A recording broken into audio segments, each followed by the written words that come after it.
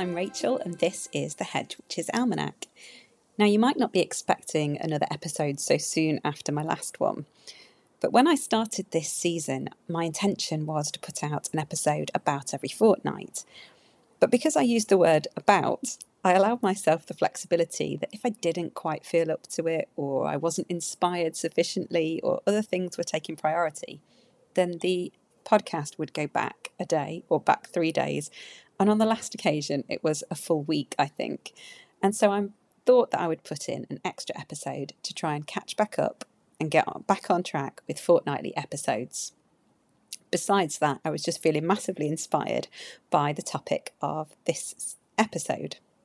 So I'd like to talk to you today about a plant that's so many people's highlight of the summer, just coming into flower now, or even boasting ripening fruit if you have a greenhouse or a polytunnel. The strawberry is an icon of this time of year, where the sunlight hours on planet Earth, led by the element of fire, are increasing in intensity and duration. We know that strawberries are sweet treats, the perfect accompaniment to so many things. Chocolate, cream, or dairy-free substitute creams if you prefer to avoid dairy. The tennis season, rum in a daiquiri, whatever floats your boat. But what can it tell us about this time of year? What associations can we make, and what magical uses can we put it to? Strawberries carry a feminine energy. They're associated with the planet Venus, the element of water, and the zodiac sign of Scorpio. They're said to be linked to the sacral chakra and the goddesses Freya, Venus, and Aphrodite. They're very closely linked with fertility. Anyone who has ever given space in their garden to a strawberry patch will know how readily strawberry plants spread. They send out runners which root down in nearby soil. Left unchecked, they'll quickly spread beyond the boundaries of the patch. A resourceful plant then, who's able from her own energy and sustainability to procreate multiple times. As a perennial, this occurs year after year. Perhaps this is a lesson in ensuring the continuation of projects, smaller parts of ourselves that we give to new ideas, new people perhaps, new loves within our lives. But there's also a lesson here about ensuring that we not only nurture ourselves sufficiently to prepare for this, but that we can cut ties with these projects in order to retain the fullest version of ourselves when it's appropriate to do so. Now, bear with me as I liken this to giving birth to actual children, perhaps with a little strawberry stalk hat on the top of their heads. If you like that image, it tickled me. At first, a baby needs to remain close and often physically attached to the parents. However, fairly swiftly, children become independent. And this is even more so in animal and bird species than in humans. But really, in a whole human lifetime, the time we are needed so completely as parents is very short. This doesn't mean that we abandon the person or thing we have created, just that if we remained attached beyond the point at which it's no longer necessary, our own energy pours into this rather than into our own development. So with a child, separation first begins with the birthing process, the cutting of the umbilical cord, and then quite starkly with the first occasions where the baby is left alone in a cot or other safe space away from the mother's body, or the father's body for that matter. By the time they are a matter of months old, they can sit and crawl, and before you know it, they're walking off to school with their little book bag in their hand. Bear with me while I just clear my over-emotional sniffle at the memory of my own little witchling's first days at school. If, as parents, we remain in the moments where our child needs constant physical care, even when they have moved on, we can begin to neglect our own needs. I say can, I wonder if it's actually inevitable. If the parent strawberry plant remains physically attached to its offspring, its energy is poured into the runners and the young plants, which are actually perfectly able to develop by themselves. The parent plant, however, has less energy to put into developing its own flowers and fruit. Of course we want our projects, our children, our plant babies and fur babies to thrive, but strawberry reminds us to cut the ties where it's safe and sensible to do so, in order that both parent and offspring can thrive to their full capability. Stepping back is not the same as walking away.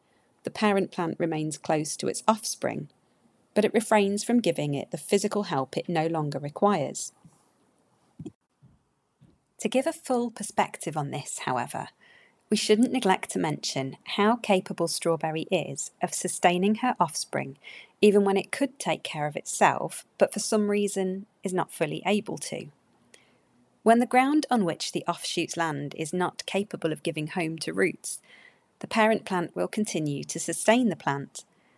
Whilst neither plant perhaps thrives to its fullest capability, this action does ensure the survival of the young, as species are inclined to do. We're reminded of adaptability, and that strawberry is not telling us simply to offer support, but rather to be selective and not give unnecessary support. Informed decisions promoting appropriate action. Strawberry plants don't live particularly long lives. In the wild, a single plant may live through 10 summers, but cultivated varieties only last 3 to 4 years. But through the careful assistance of the gardener, spacing out new young plants amongst the old, your strawberry patch may last for many years. Perhaps this can remind us of the value of embracing our own wildness and not meddling too much with what we are, but rather accepting our natural state, a feral wildness that may be juxtaposed with a sense of peaceful contentment that contributes towards an overall sense of well-being. The medicinal properties of strawberries are that they are detoxifying, antibacterial and astringent, a word I often hear and immediately forget the meaning of, so here's a definition in case anyone else's brain is similar to mine. An astringent causes the contraction of bodily tissues. For this reason, it can be applied to minor wounds to reduce bleeding and can also be used to make skin less oily. So I found a simple recipe for a strawberry face mask to encourage healthy skin. You mix equal parts of strawberry, obviously mushed up as much as possible, and natural yogurt, and that's it. The lactic acid in the yogurt can tighten the skin, reducing the appearance of fine lines and wrinkles. So if you are over 40 like me, you instantly look 25, and if you're less than 25, you get to look 17 again. Don't quote me on any of that, but give it a go and see how you feel. You could incorporate strawberries, or perhaps the spirit of strawberries, particularly if you happen to be one of the unfortunate few who are allergic to strawberries, into any magic that contains any element of fertility. Think way beyond your own baby-producing fertility, no matter what your gender, sex, or inclinations. There's more to fertility than procreation. There's fertility of ideas, of growth of your little herb garden or your enormous vegetable patch. There's fertility of your creativity or of your intellectual progression. Whatever you can think of, there's bound to be an element of fertility within it.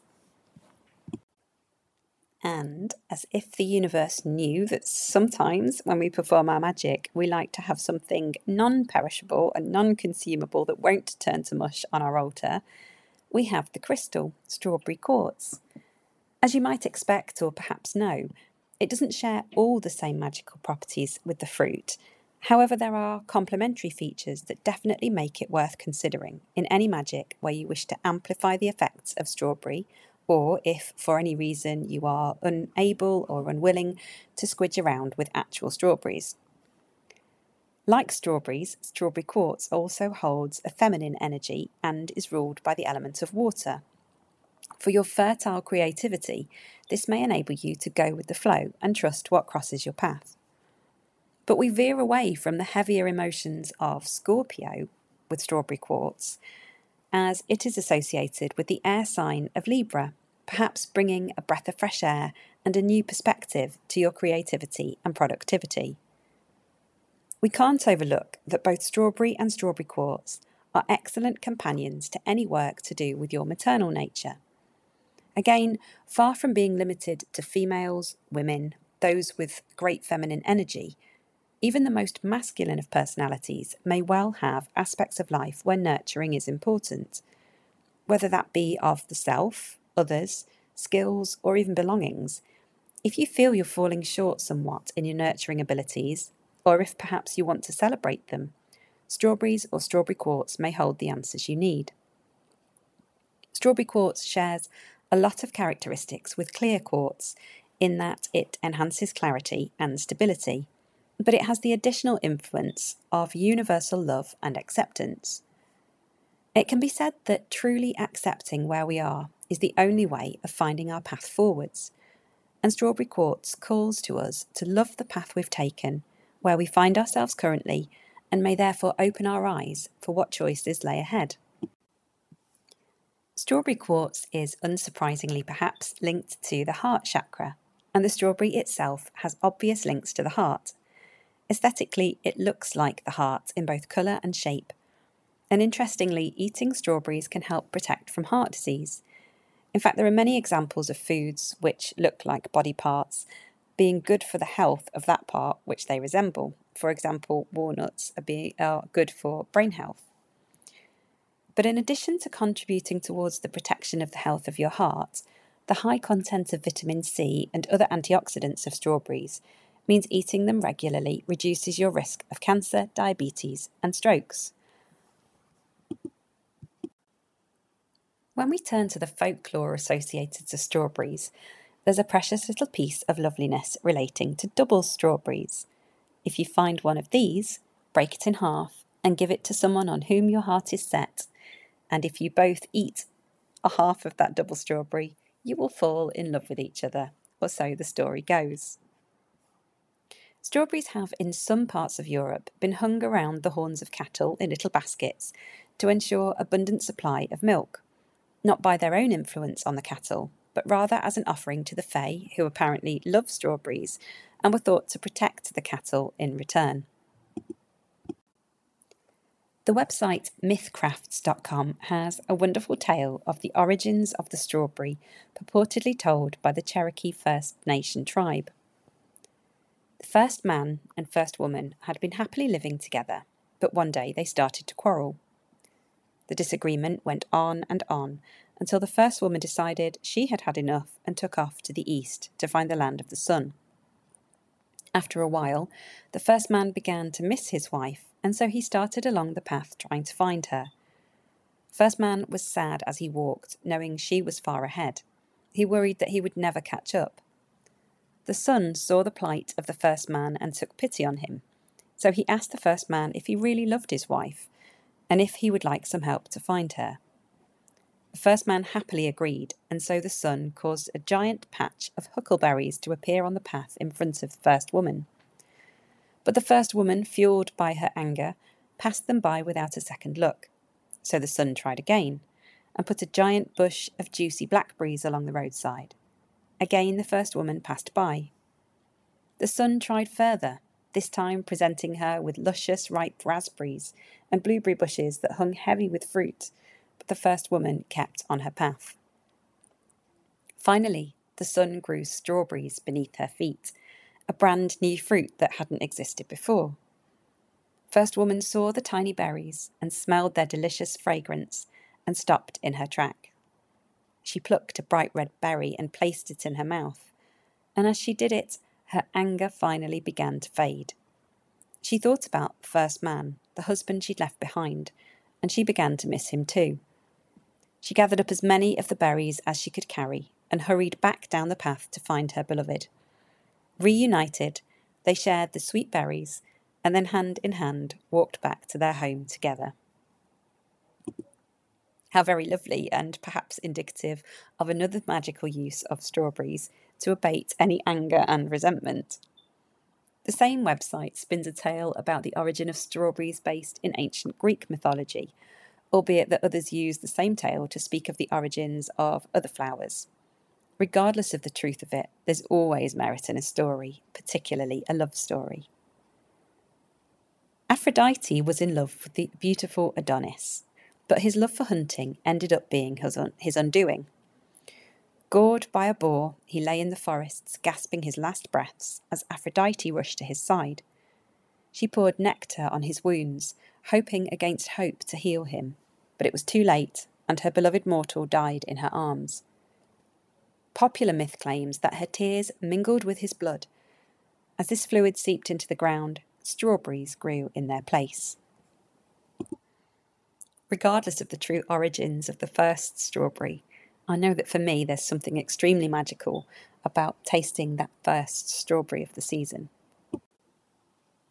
As well as using the fruit of the strawberry, the leaves and roots may also be harvested for culinary and magical uses.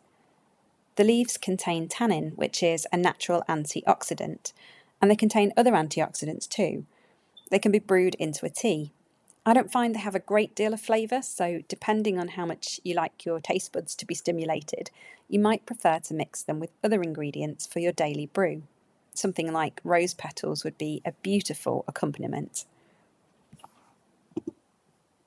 Finally, to bring us full circle to the previous episode, where love was the main topic of the day, both fruit and flowers can be used within love tonics and potions.